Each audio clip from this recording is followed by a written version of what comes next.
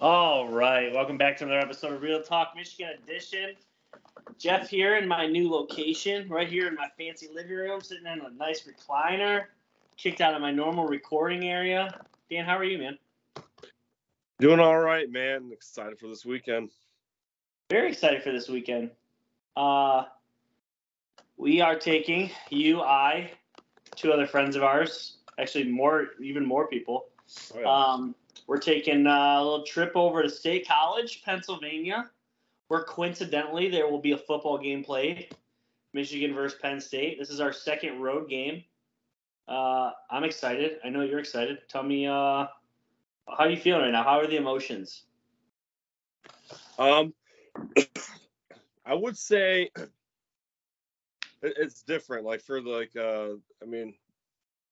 Obviously I didn't go to the Michigan State game, but I was nervous for that game. This game is more just of excitement because we'll be there and somewhere I've never been. This will be my, I think, third Big Ten stadium. So, or fourth Big Ten actually, but it's exciting really. And I got an email today telling us that our section will be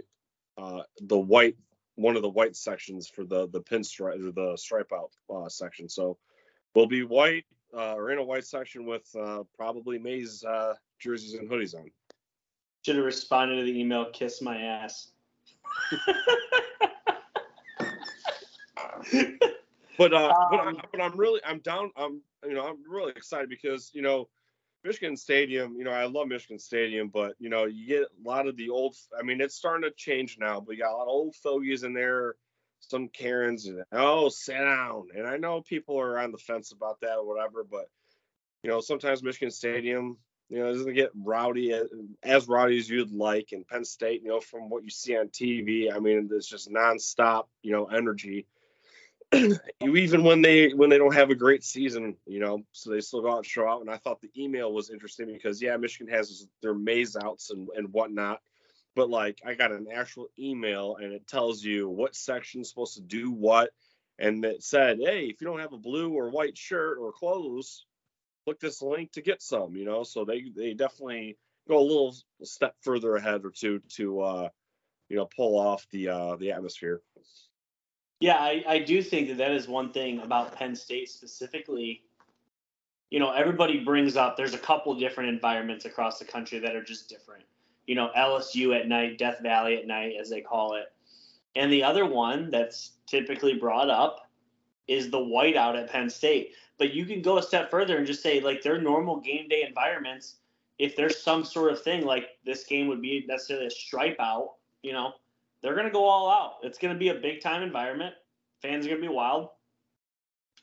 I'm excited for it. We'll talk more about it here briefly. Let's get into a little recap Purdue. So Michigan has a bye week after stomping out little brother. They have a bye week, and they get to play Purdue, rematch of the 2022 Big Ten Championship game. You were there for that one. This one, much like that one, not close. J.J. McCarthy goes 24 of 37 for 335 yards. No touchdowns, no picks. Where are the touchdowns, you ask? They belong to Blake Corum. He had 44 yards rushing and 3 tutties. I just thought that this was just a very chalk it up as another stereotypical Michigan win this year, where they get you early, they get you in the middle, they get you late, and eventually you're just dead. The boa constrictor style. Mm-hmm. A team did finally score more than 7 on us, so that was kind of fun. Purdue ended up getting another one late, but all around, Michigan took care of business. Head coach was talking his shit, but hey, here we are. Opinions on the game. Well, real quickly, for the hell of it, I threw down $5 on this bet on FanDuel where you could guess the score, and I guessed 40-9. And at one point, it was 34-6. I was like, "Damn, dude, I don't want to score 2 field goals, but Michigan kicked 2 field goals and Purdue can kick 1 and it'd be an easy $5,000." But it didn't happen.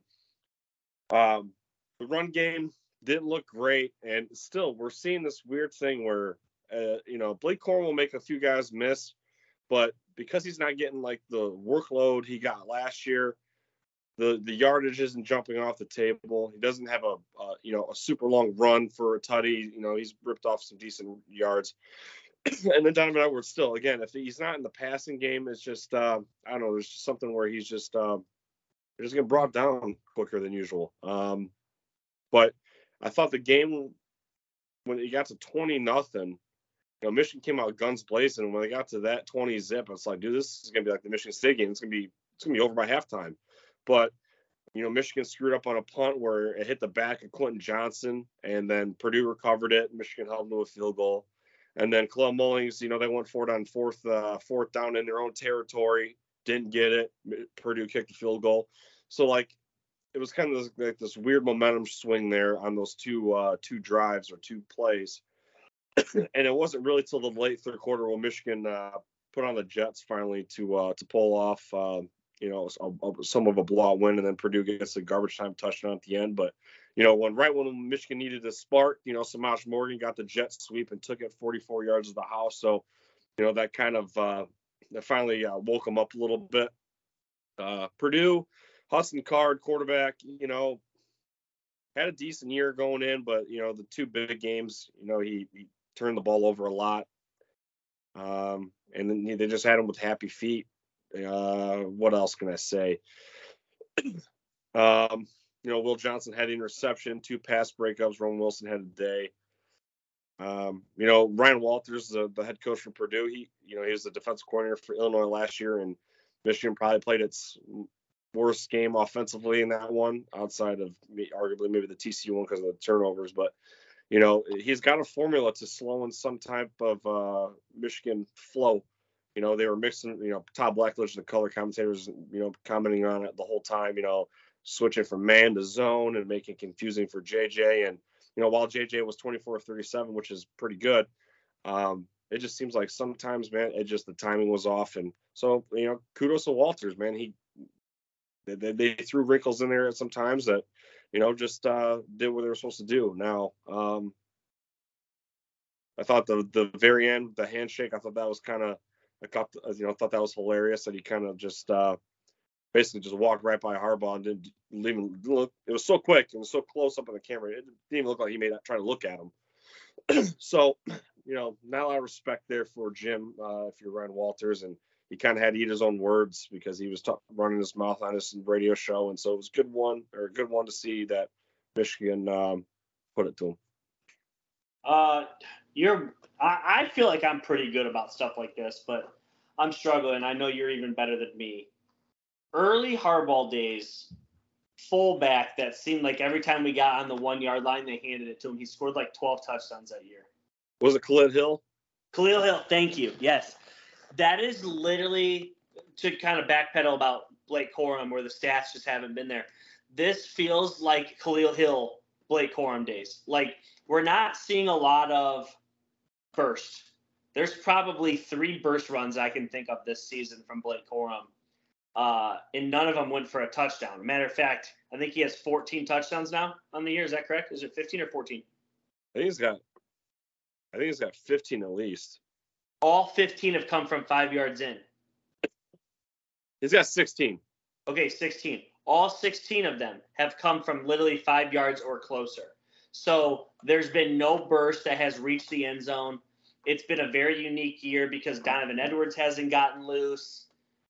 Cleo Mullins has come in at times. He hasn't really gotten loose. It's just been a very lethargic and, dare I say, boring run game because, for the last 2 seasons, all we've done is run the ball.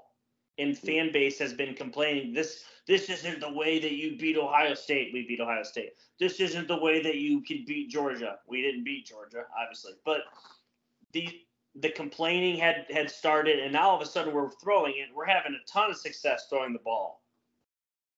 But here we are. It seems like we can't run the ball. It will be telling this weekend.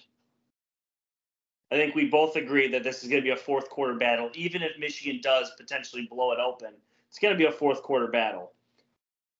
I think that it'll be telling how good the run game is in this effort this weekend. Because truthfully, the Penn State game was our best running effort last year. They went for over 400 yards on the ground. It was by far their best. Donovan Edwards had 2 long ones. Blake had 2 long ones. I mean, it was just like everything they did, they ran the ball with absolute success. So that's kind of what I had to piggyback on the Blake Corum thing. It's just like we complained about Donovan Edwards for the first 8 or so games, and now it's like, man, if we really think about it, Blake hasn't done anything either. He's scored a bazillion touchdowns, but not all that's him, you know? And I'm not taking a shot at Blake. But anything else before we move into how we win, how we improve, how we lose, any of that? No, it's just really interesting on how football's played from year to year, and no matter how many, I mean, this team returned a lot of the same players, but it's just crazy to see how it's just almost like a night and day difference. Like Blake Corum, through almost the whole season, we're almost done with the regular season. He's only gone over 100 yards once. That was against BG, and that was 101 yards. And then he got to 97 versus Rutgers. Everything else has been in the 70s, 80s. The last 3 weeks, 52, 59, 44. It's wild, man. It's absolutely wild. But yeah, you're right. It's it's a passing team, more of a passing team now. And again, the offense. It's a lot of combination of things. The offensive line isn't as good as the last 2 years, and JJ's playing better this year than he did last year. So I guess you got to take the yin with the yang on that one. Yeah. For how we win, I have 7 players with at least 2 receptions. This passing attack it's very good. It's the best passing attack Michigan has had since Chad Henne has been here. This is so many people can catch the ball and win you a game. Back in the Chad Henne days, you had Braylon Edwards, Breston, Mario Manningham, Adrian Arrington, Kevin Koger would have a random game. I mean, those were the days. Obviously Mike Hart would do his thing on the ground. And then Michigan obviously went through periods of time where they had some other guys too, but the wins weren't piling up. This is like, it just seems like every week it could be a new guy. Roman Wilson most of the time. We've seen A.J. Barner have a breakout game. We've seen Colson Loveland have a breakout game. Cornelius Johnson's had his time. Shamaj Morgan continues to spatter in himself.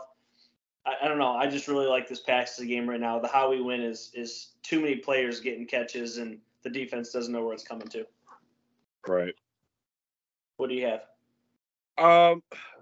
See, I really don't know. I guess I'd kind of I guess I'll kind of just keep going with the Samaj Morgan bandwagon here. He's been making plays, as the years gone along, and this was a great splash play. And I think that he's really setting himself up to be a playmaker for years to come. Definitely was kind of wowed by the speed that he got once he got to the edge. So just another wrinkle that you got. And, Michigan under Jim Harbaugh has always had a guy that does the jet sweeps. Obviously AJ Henning, Eddie McDoom, stuff like that.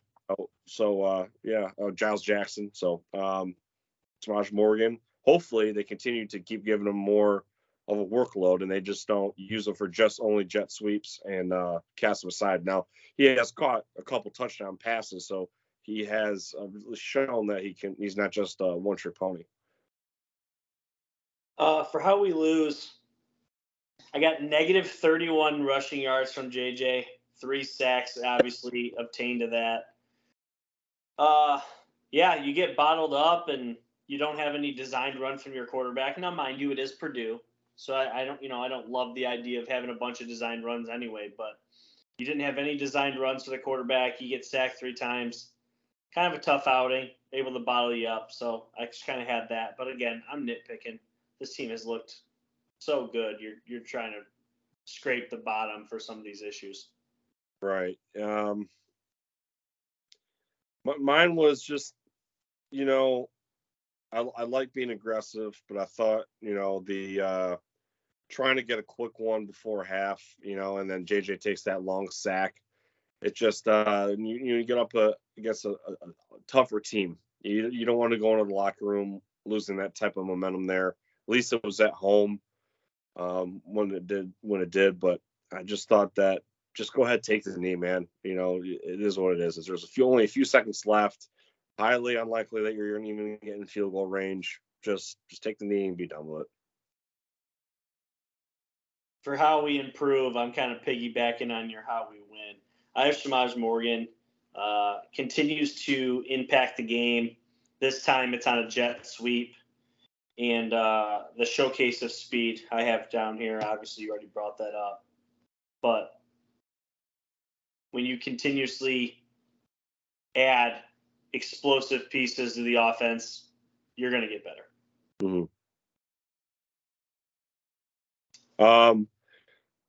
Really, it's getting teams into passing situations on third down. They had Purdue here. They only surrendered 1 third down conversion on 14 tries, so that bodes well. And I think when you get to Penn State, even Maryland and Ohio State, so these last 3 games, it's going to be really important that you get these guys backed up, trying to stretch the field to get across the sticks. So I thought the third down stuff is good to see. We've kind of seen it all year long. They've been really good at getting off the field after that. So more of that. Yeah, and on the flip side, continuously being able to convert when you put yourself in 3rd and 7 or more, 3rd and long, as you will. I seen this stat today. I don't know if you've seen this. 3rd and 7 plus, so 7 yards or more, 3rd down. J.J. McCarthy right now, 29 for 380 plus yards. 21 of those 22 completions have been a first down or a touchdown. 4 of them were touchdowns. But that is insane. Yeah. That is remarkable. So continuously able to convert too, obviously, that's huge too. Yeah. But after beating Purdue, the allegations do not stop. They keep coming. There's been, it seems like, more and more things coming every single day. Some good, some bad. Some of it kind of in Michigan's favor, depending how you look at it. I'm going to kind of turn things over to you. Where are we at in the latest on the Michigan sign stealing fiasco? Well, boy, I mean, so where to begin? Well, what we do know so far that has been one of the few things consistent day after day, because this thing is what a lot of Michigan people have been saying is a psyop. It's a smear campaign. It's very, strategic. But Jim Harbaugh not having any knowledge of the length that Stalions went to get his data, to the lengths that he went through. Obviously he was on the staff for decoding opponent signals. Duh. But and how he obtained that, Jim Harbaugh so far has been scot-free. That's been consistent. Since we last spoke, Connor Stalions resigned. He put out a statement, basically saying he didn't want to be a distraction to the team, blah, blah, blah. And I thought to myself, listen, douchebag, it's pretty much already written in stone. You've already done your damage. Whether Michigan comes out unscathed or not, it's like, the writing's on the wall, fam. Like, you didn't have to apologize. You didn't have to say, I'm resigning because I don't want to be a distraction. You could still be on staff right now, and the story's not going to stop,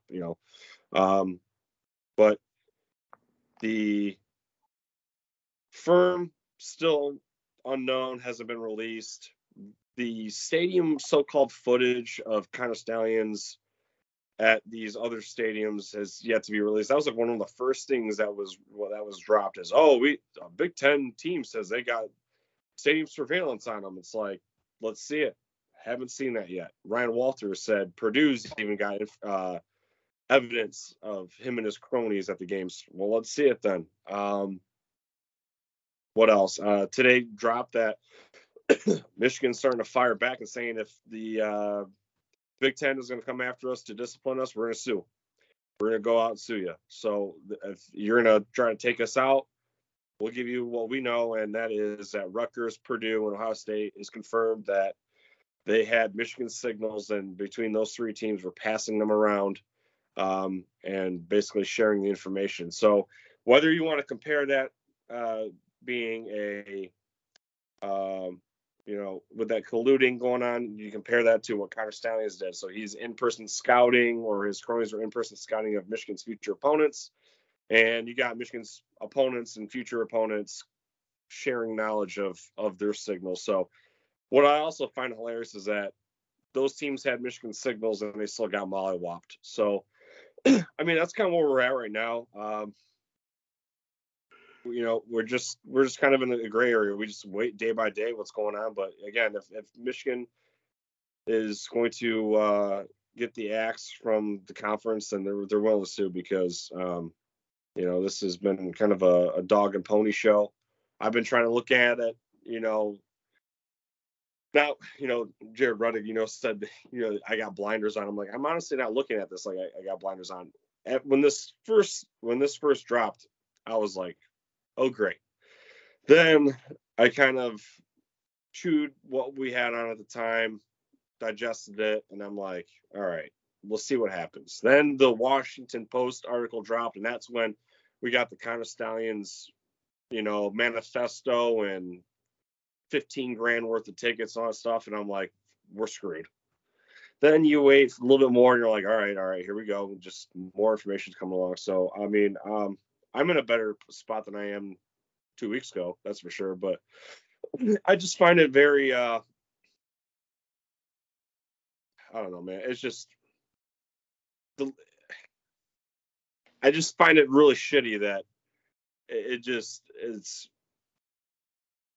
being released the way it is. It's just annoying. It's just annoying.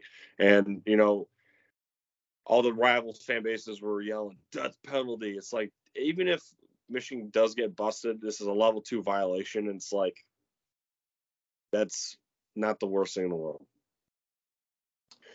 You said something. I just want clarity. And there's no right or wrong answer here. I'm not judging. You called Connor Stalions a douchebag. He's dead to you at this point? Yeah, absolutely. Okay. This dude's a Michigan super fan. Yeah.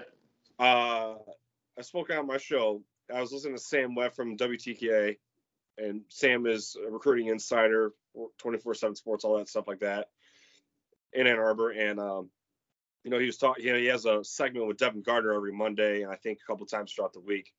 And even when Devin Gardner was playing, so this was back when Brady Hoke was the head coach. Connor Stalions is in the Marine Corps, and he travels on his own dime. So the big question for a while was like, oh, you only get $55,000. How can afford this? Dude's got a Marine pension already. So he travels to the games, home, away, didn't matter. Devin Gardner says they go to the hotel in, for example, Lincoln, Nebraska, playing Nebraska, right?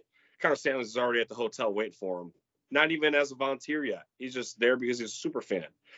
Then he becomes a volunteer, and then he finally gets hired last spring in 2022. And so, yeah, I think he's a douchebag because you infiltrated and nosed your way into becoming a staff member, and you have to be the smartest dumbass in the world to have the worst paper trail in history. So, like, if you're this big of a super fan, like, did you really think that you were that covert, that covert ops type, that black ops undercover? Because you did a horrible job with it.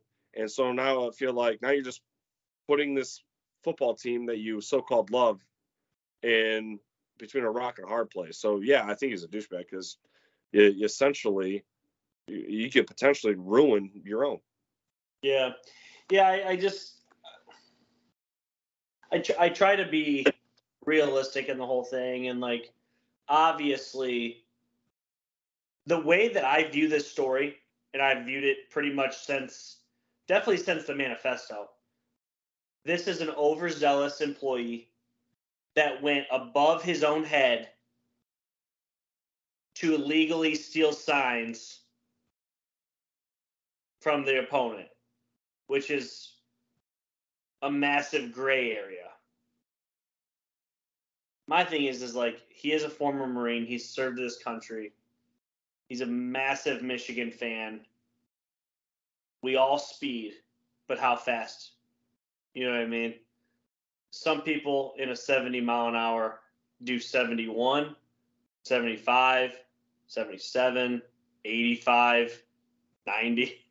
You know what I mean? We all speed. It just and now I'm seeing more and more of this where there's just like there's a lot of people doing low level shit. And I just don't know. I don't know. I'm gonna wait till the story plays out. I'm not like oh my gosh, I hate Connor Stallions. But I mean, obviously, if something happens to any of our wins over the last 2.5 years, anything over our future wins, our playoff, I'm gonna be very mad. Yeah. But as of right now, I'm not too mad about the whole thing because honestly, I think it's just like he played with fire and got burned. Now, if he ends up burning our house down, okay. Now you've affected more than just yourself here. As of right now, again, I'm kind of letting it play out. But the reason that you had said that, I just wanted to kind of elaborate and see where your head was at. But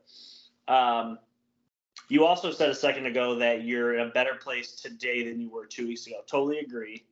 There's just more information too.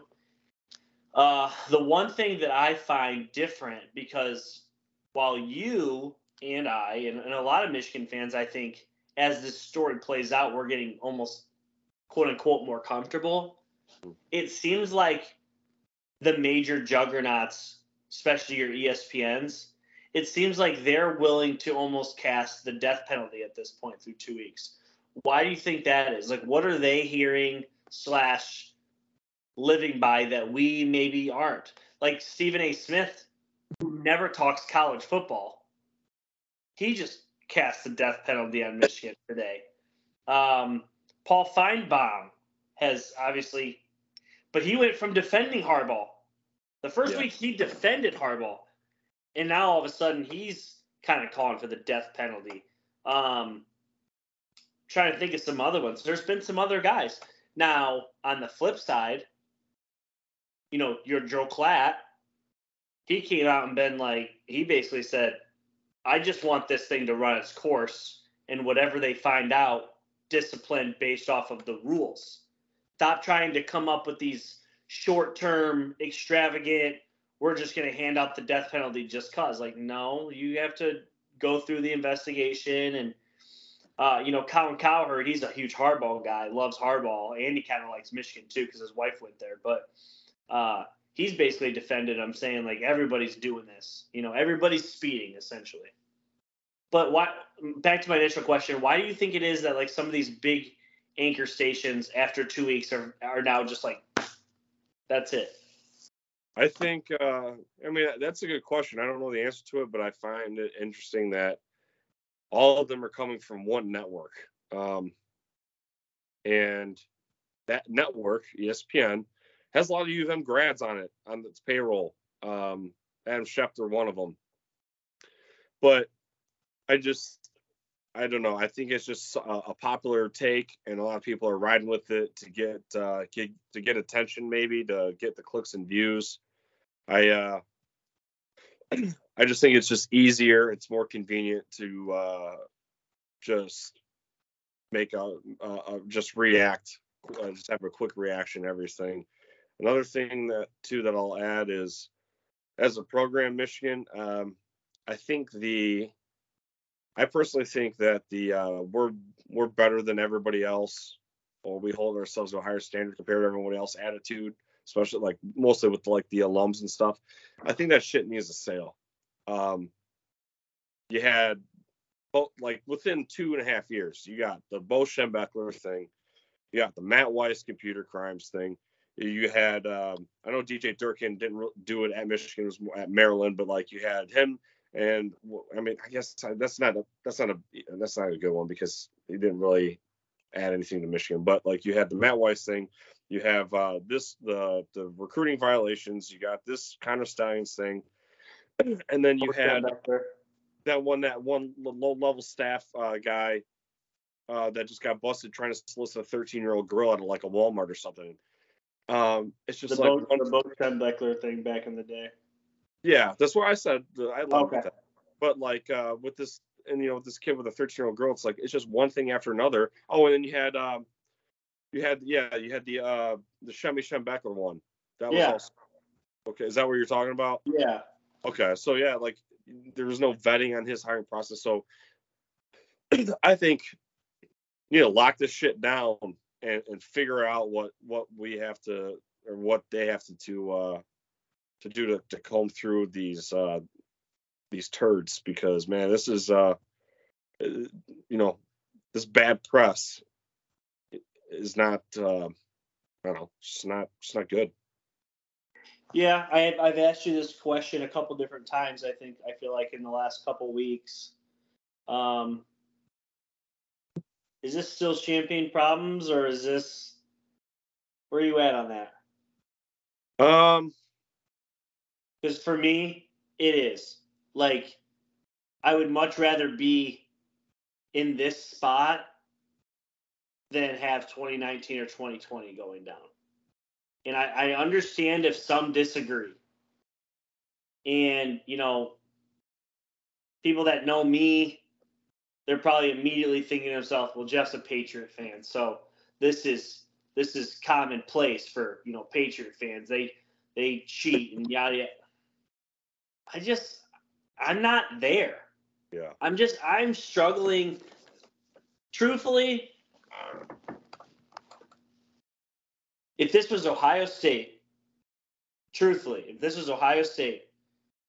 and I found out that this exact thing was happening, I would laugh, like, of course, and I would use it as, well, that's why you're beating us.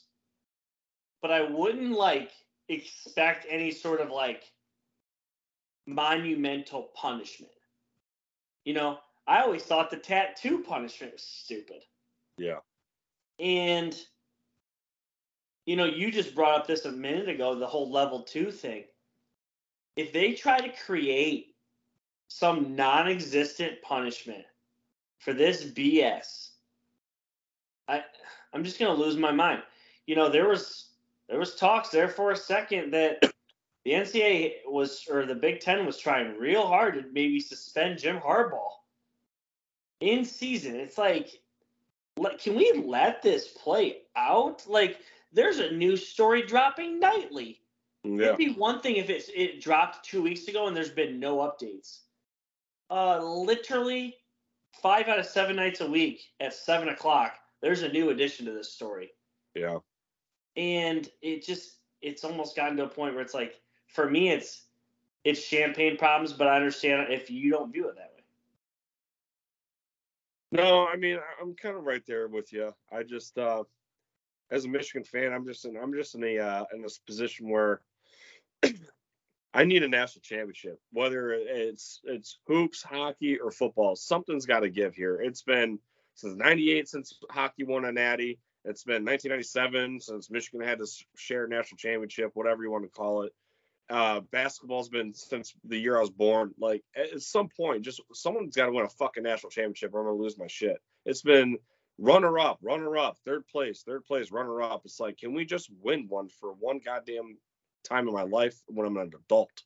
So, I don't know, man. I hope they just let the season play out and let all the information come out. I don't think this, you listen to Isaiah Hall from Lockdown, whatever. He's doing a lot of trust me bro sources, but he's talking like, you might not see this end for another year or two, so but all these wackadoos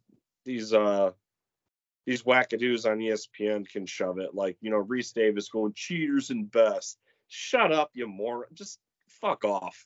Just fuck off. That's I haven't watched Game Day in the last few weeks just because of it, because everyone's just coming out with these like obnoxious over the top takes, and to me it's just nauseating. So I haven't watched College Game Day. And when I see it on my Twitter, it's like watching a bad car accident. You can't help but look at it, but you want to just look away because it's just getting real old, quite frankly. So as long as Michigan comes out on this, fairly unscathed, or at least I want to say on top, I mean, I'm all for it.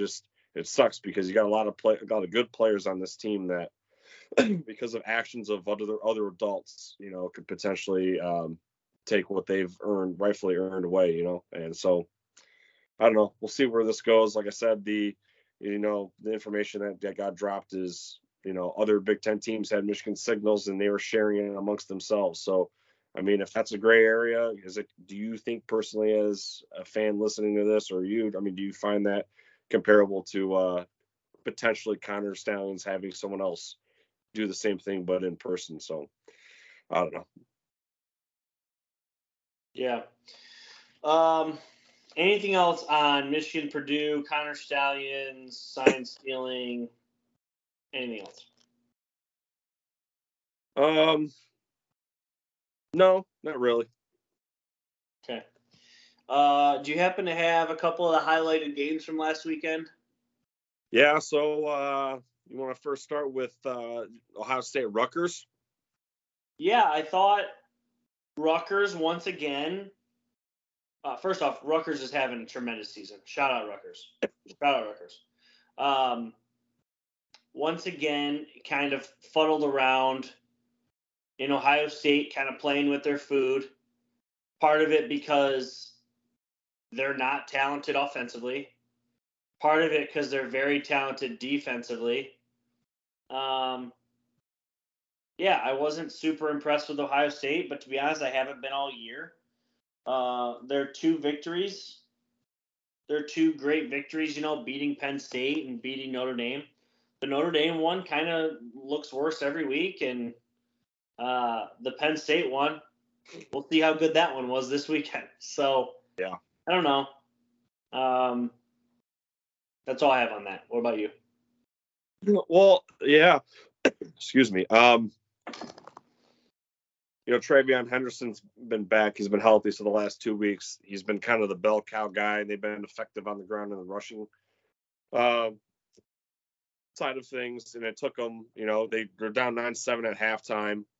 And then they come back and score 28 points. And, Marvin Harrison, does his thing again. But it was at 4 catches for 25 yards and 2 tutties. So, a little bit of hot and cold there, I guess. But, their passing game is inconsistent at best.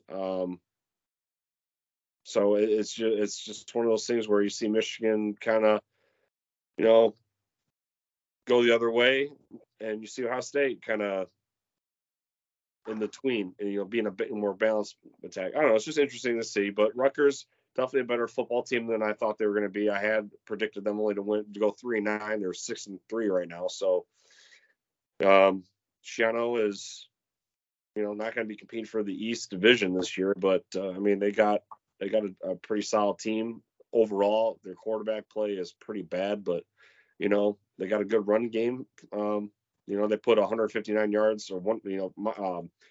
The running back Monagai, whatever, he had 159 on the ground against Ohio State. So something to be said about that. Next was Georgia, Missouri.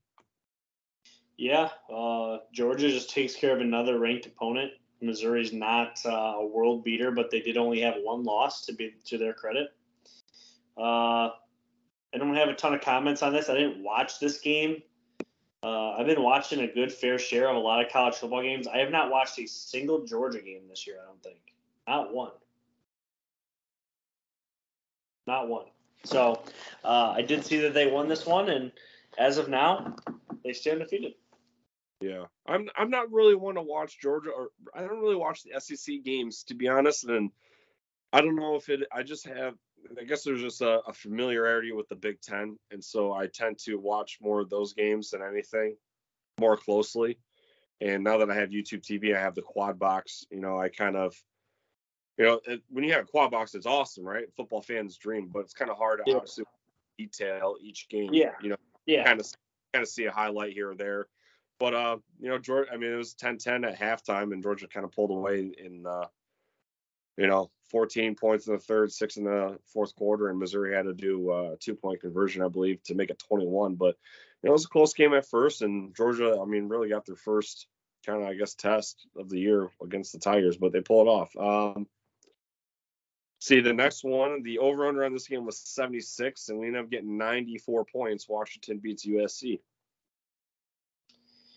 Yeah, USC can't defend a soul, but neither can Washington.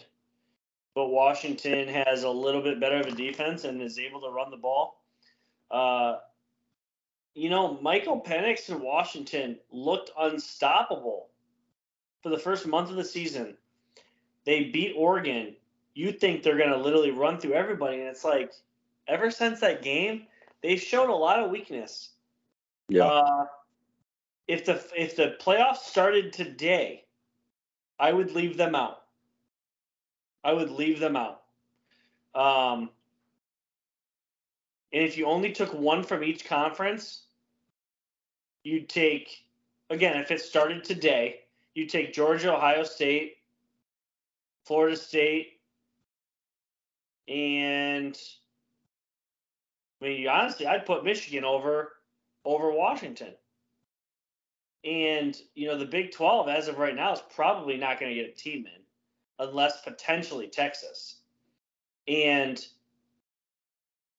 I would actually I think Oregon's going to take care of Washington, so I'm not too worried about that. But I would feel better putting a one-loss Texas team over Washington right now. I just feel them regressing. And they're going to probably have to play Oregon. I don't know if it's going to go well for them. We'll see. I don't know. Washington is a team I have turned on. I've turned on them. Yeah. Yeah, it was a wild game. Dylan Johnson, the Washington running back, carried it 26 times for 256 yards and 4 touchdowns. So, if USC is bringing that run defense to the Big Ten, they're in for a surprise, And it's going to be really interesting to see how the Trojans fare in the Big Ten next year, because Caleb Williams isn't going to be there most likely, and how's Lincoln Riley going to do? Is he going to have a bad, subpar, mediocre year, in Midwest play, and then, try to look for a job elsewhere? Does he stick it out? It's, a lot of uncertainty there in Southern Cal. But I'd say the next one we could probably talk. I got a couple more, but Texas beat Kansas State. Yeah, so this was a nail biter. If we remember correctly, just rewind to last year, where Kansas State was able to upset TCU too. Kansas State is a very well-coached team. They're one of the better year in and year out Big 12 programs. This wasn't a bad thing that Texas took this down to the wire. Texas on a backup quarterback too. If they don't get their quarterback situation completely figured out, that could be the death of them. Yeah.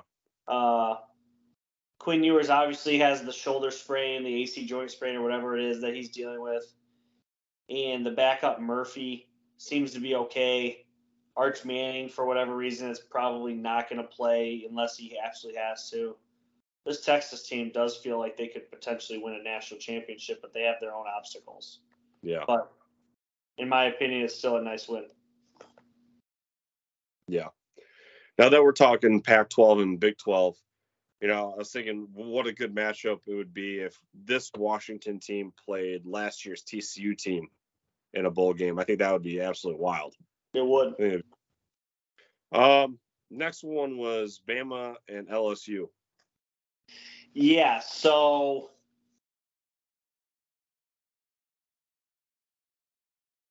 Alabama is back.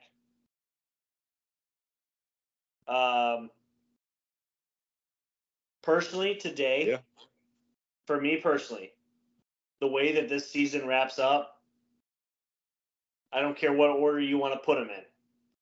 I think the teams that get in, Michigan, Florida State, Oregon, Bama. I think that is your Final Four. And I know that's not going to be super popular for some reasons, but Alabama is finding ways to win. And ever since they lost to Texas, the very next week, they struggle with South Florida. And since that moment, they have kind of reinvented themselves. And they've been fantastic. Yeah. It'll be interesting when they go against Georgia in the SEC title game, how that game plays out. Because for me right now, I think Alabama wins that game. Yeah. And Bama probably just figured things out in the right time because they got the quarterback situation figured out. Jalen Milroe played like Michael Vick again in this game. So, in regards to his legs, his mobility, so you go back to September against Mississippi State. These are the last 5 games. So his rushing, he was 11 for 69. Texas A&M, 8 for minus 31, so he got sacked a bunch. 11 for minus 19 against Arkansas, he got sacked a bunch. Tennessee, he was 9 for 3 yards, probably got sacked too. This game, he carried the ball 20 times for 155 yards and 4 touchdowns on the ground. And then in the air, he threw, for 219 and no touchdowns. So I didn't watch the game, but that stat line's wild. Like that's absolutely wild to me that he pulled that off. But yeah, they figured something out, and yeah. Let's see here. Let's go back. Next, we got. I figure we bring this up. Oklahoma and Oklahoma State. This is pretty much in the foreseeable future the last time these guys ever play against each other. And Michigan's former fourth string quarterback Alan Bowman beats the Sooners at home. He throws for 334 yards, no touchdowns, but thought that was pretty cool for Alan Bowman. What'd you think? Yeah, totally agree. Shout out the Wolverines, man. Oklahoma has not been the same since Angelo Anthony got hurt. Literally. I don't know. I didn't think he was that much of a playmaker for them, but they have been a completely different team. And at this point, they are out. If the season ended today, they are out. Even if they beat Texas to end the season, they are out. No more other comments. Oklahoma had one of the better resumes going into the college football playoffs if they stayed undefeated, and they have shit the bed. That's all I got. All right. Let's do. We could probably talk about a few more, but let's just do one more before we get into Penn State. What did you think about Clemson upset Notre Dame? Yeah, two teams that I think are well coached and have a little bit of limitations. One of them, Notre Dame, their limitations are the fact that they just have high academic standards, and it is a religious school, and it is somewhere that a lot of people don't like to play, but they are a blue blood. The other team has their own limitations because they don't tap into the transfer portal, they don't pay NIL, and their coach thinks he's basically Coach Prime. People, funny thing is everybody likes to shit on Deion Sanders. Dabo Swinney is literally the exact same way, all about himself. He is all about himself. Yeah, he was like, if I could buy Clemson stock right now, I'd buy it because we're going up or something like that. And I'm like, oh. That is the most Deion Sanders shit I've ever heard. He is literally the white Deion Sanders. Tell me I'm wrong. Tell me I'm wrong. So at this point, both of those teams are obviously down. Neither of them are a playoff contender. It is what it is. Well, that wraps it up. You want to get into Penn State? Yeah. Real quick before we do that, small little hoops section here. So Michigan tips off tonight. They tip off here in just a couple minutes. I already got the game on in the background here. Michigan State, God, do they suck. Lose to James Madison at home in their home opener. I LOL'd. Any comments on the hoop season before it tips off tonight? I gotta be honest. I ain't got much comments at all because with all this football stuff that's been going on, I honestly have, and hockey, going on. I just kind of had Michigan hoops kind of in the back, the corner of my mind, and so I haven't been really watching or paying attention to college hoops too much. I will be.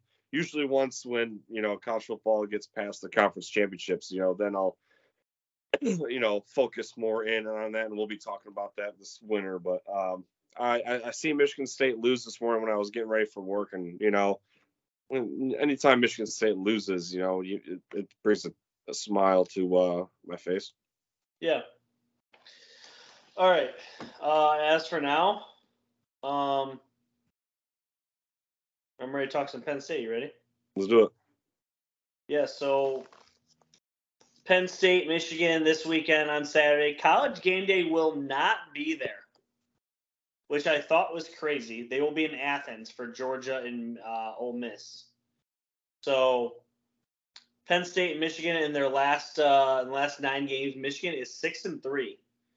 That's since 2014. Weirdly enough, the last 3 games, the losing team has had 17 points on the dot. Call that for whatever that is.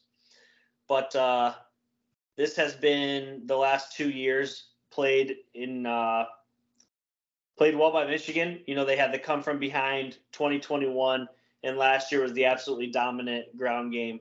There for a minute, this matchup was determined by who was the home team. And I'm kind of hoping that this team has kind of just turned a new leaf, and that's not going to be the case on Saturday. Yeah. But overall, without talking about our weekend, let's just talk about the game for a second. I'm more worried about the environment than the team. Is that fair? Yeah. Yeah, I just think that Michigan is so much better than them. And I've said this a bazillion times on the pod over the last several weeks, and this team just embraces road environments differently than a lot of other teams do. So yeah, I don't know. I feel really good about the game itself. What about you? My gut feeling, I really feel this is going to be a toe-to-toe battle.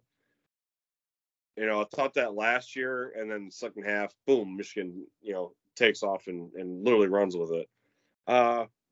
It's interesting to look at the conference ranks and where they line up statistically and where they're at statistically, and they're really similar. So, real quick, like scoring offense, Penn State's 2, Michigan's 1. Scoring defense, Penn State's 3, Michigan's 1.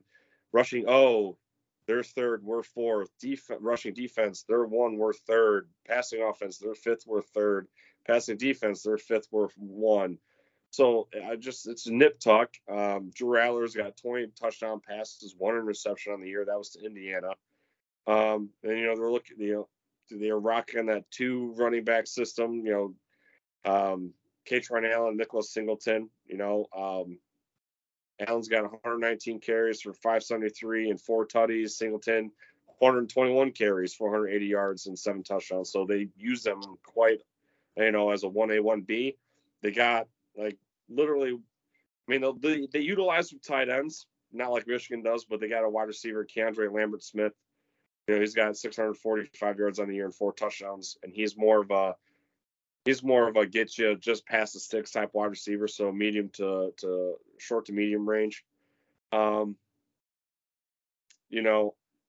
year they hyped up Manny Diaz, defensive coordinator, in this whole front 7 as being lean and mean, and look what happened, right? I already alluded to that myself. But I just think this year on the road, last time we were there, it was 17-10 or 17-14. So it's going to be a close game, I feel. And, God, I hope Michigan pops off this run game for once and it's against these guys. But I'm just excited to be in a hostile environment and, see these 2 gunslinging quarterbacks go after it. And I thought too, when I was watching these guys over the last few weeks, Penn State has their backup quarterback is number 9, and he kind of runs like J.J. McCarthy. They bring him in to run a shotgun option play here or there. So I thought that was kind of interesting. It's like Penn State is literally trying to be Michigan. So to watch your favorite team go up against a team that they want to be like you, I think it's fun. Yeah, I think that this is going to be a good time. We had a very good time back in 2017 when we went to the road game. I'm very excited for this one. I'm a Patriot fan. I've never been to Gillette Stadium. I've only ever been to road games. So it's something that I'm sort of accustomed to. I've seen a lot of my pro sports teams play on the road. I've seen the Pistons play on the road. I've seen the Tigers play on the road. I've seen the Patriots play on the road. I've seen Michigan play on the road. I'm excited for this because I think this is going to be very unique, and I think that it has the opportunity to be the best sporting event I've been to. So, yeah, I'm excited for a weekend with the boys, having a good time, and hopefully Michigan gets this dub. What about you? Yeah. What's that? I said, what about you? 100%. Yeah, I've been to East Lansing, been to Bloomington. Now I'm going to be in Happy Valley, and now we've talked about going to one road game a year potentially. I went from tailgating 100% every year for the home opener, and then going to like 3 games every year, the home games. And now I'm in a position where, or I'm in a point in my life where like, cool, I'll go to the home opener, I'll go to one game at home, but I want to go. We'll start traveling to these other Big Ten stadiums and seeing everything, and eventually spreading out farther into maybe Cali one year. But yeah. I've seen Penn State numerous times in the big house. Want to see what this is all about. And again, we're going to be in one of the most, 107,000 people. This is the stadium that competes with Michigan and who can cram the most people in it. So yeah, I'm definitely excited. We got a parking pass. We're gonna be right outside the stadium tailgating. We got 7 dudes. We got a 4-bedroom Airbnb. It's gonna be a great time, man. 5-hour drive ain't shit, and we're just down to see it on a good old Big Ten game. But obviously, we want to see the boys win. Yeah. What do you got for first off? Anything else on Penn State? No, but I will say I'm glad this game is happening when it is, because I know when Michigan going into, we had the bye week, then Michigan State game and Purdue. Going in that Purdue game, it was like this time last week, everyone was like in the media, like making, are they going to play the game this weekend? Purdue going to cancel on them, blah, blah, blah. Luckily, thankfully they didn't. I just wanted this to play out, so I'm glad that, this game's happening. So just don't want anyone to bitch out. And, I don't know. I'll be interested to see how the media's reaction, how social media will react to a Michigan win, whether it's a blowout or a close game. And I always used to say Michigan's damned if they do, damned if they don't. Whatever they do, they get criticized harshly for whatever flip of the coin it is. And so in this game, it's like, if they win big, are the rival fan bases, are they going to try to tear it down and come up with an excuse of why it happened? Or if Michigan loses this game, they're like, see, I told you so. Or if Michigan wins it close, it's like, oh, see, they only won close because they didn't have the signs.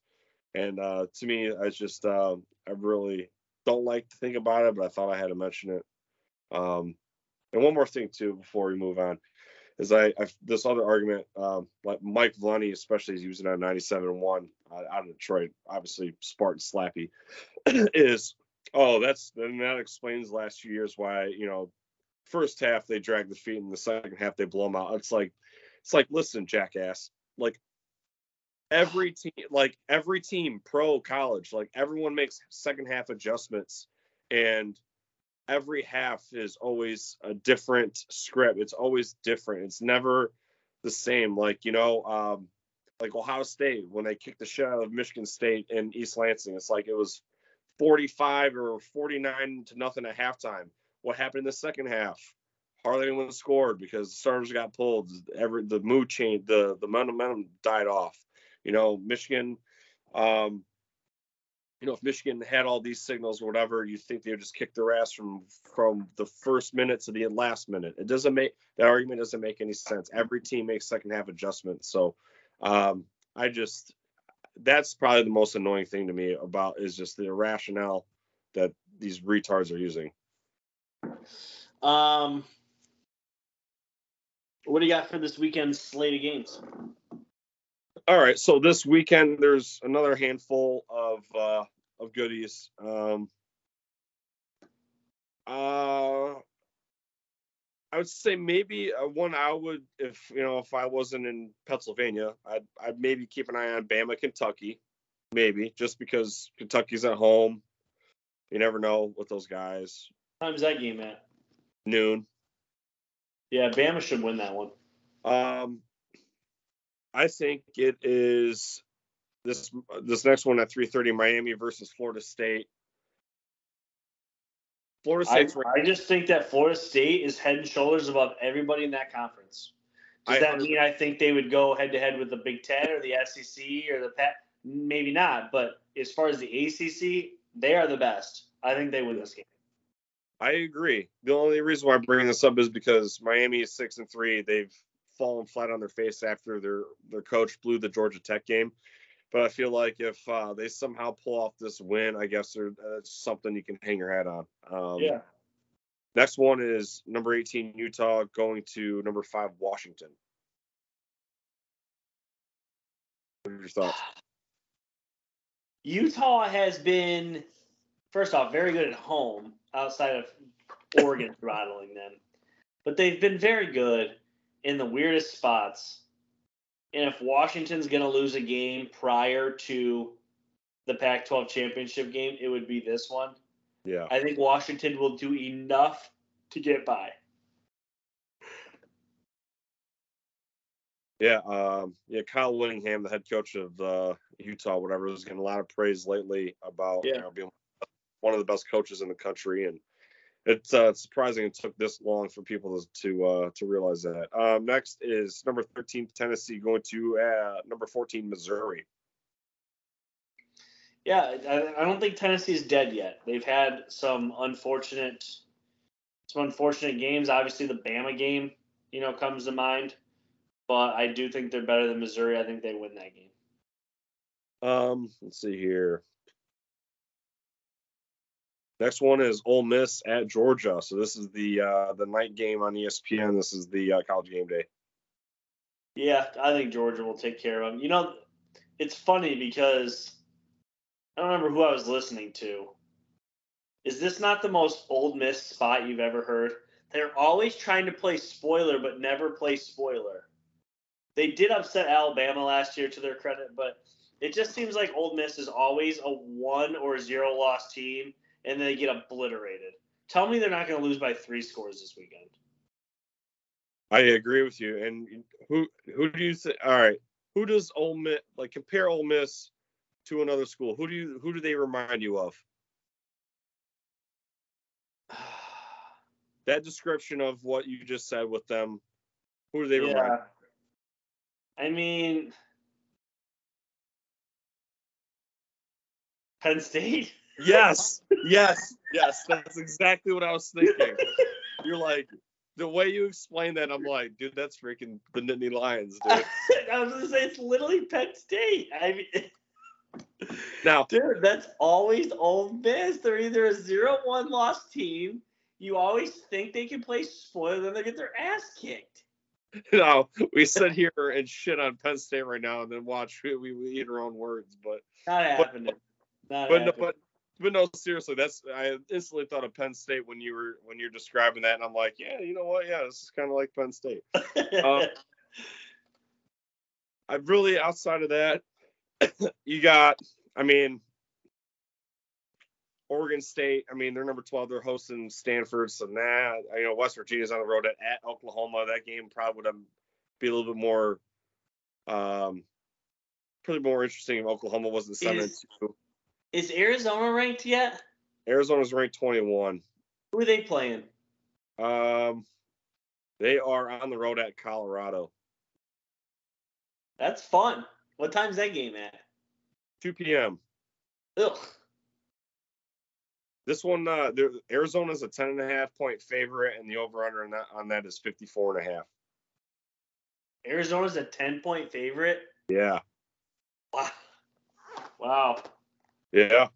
I texted the group Sunday morning, our fantasy football group chat.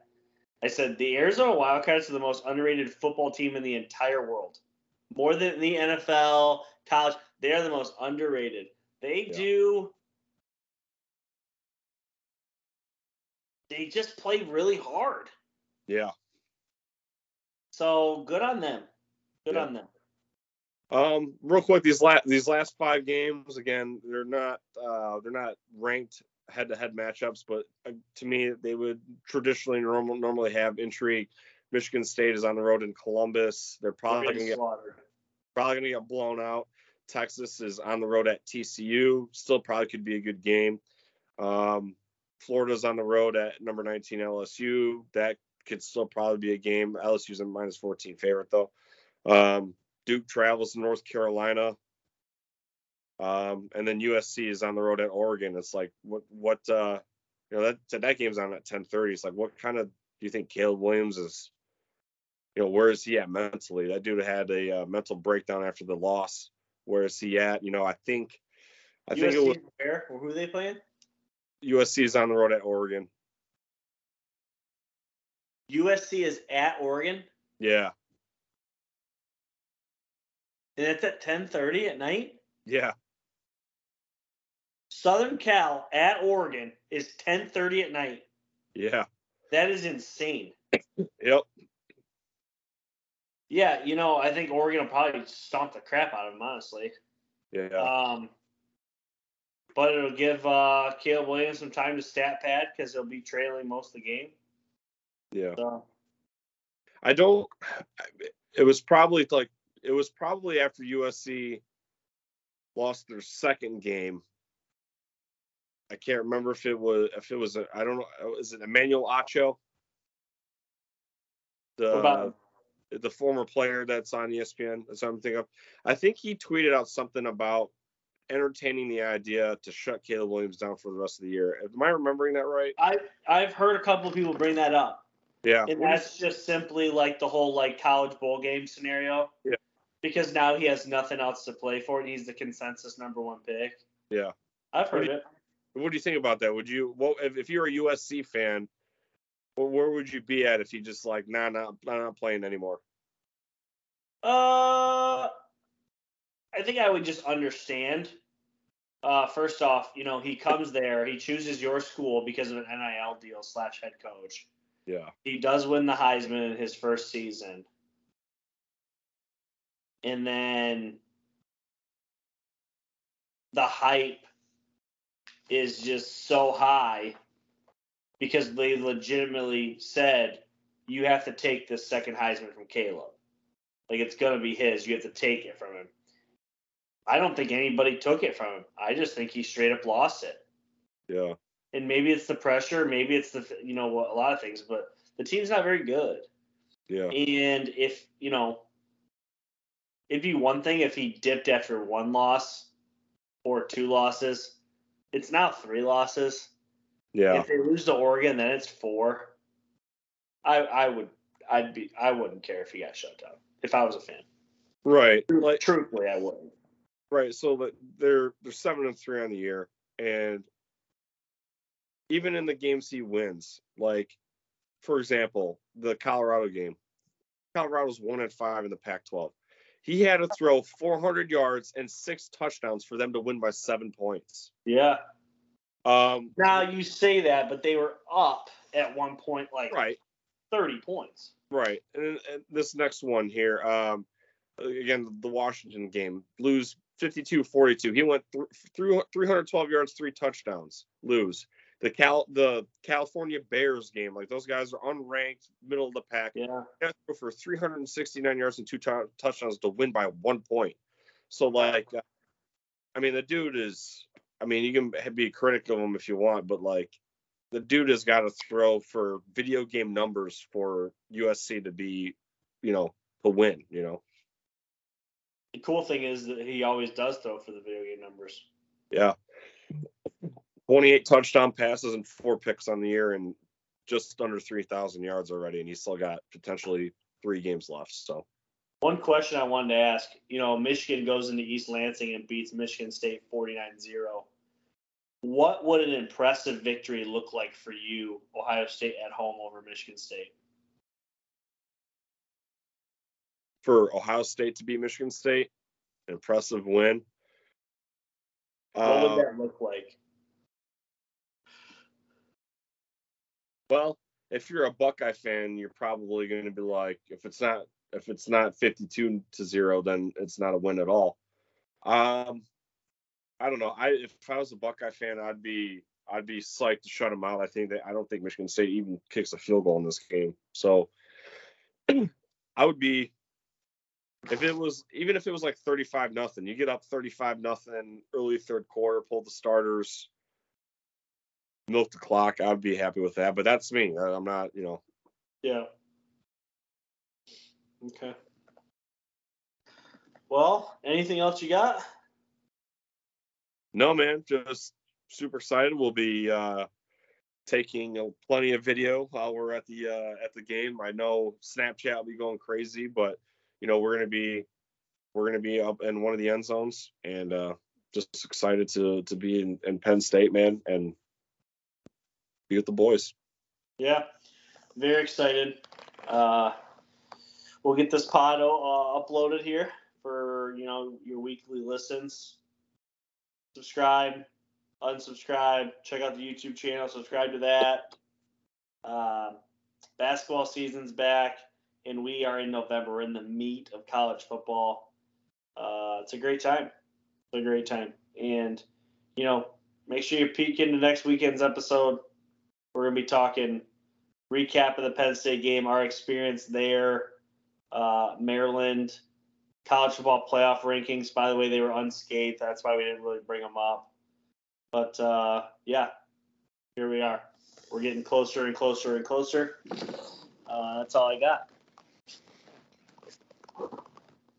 I'll see you next time. Go Blue.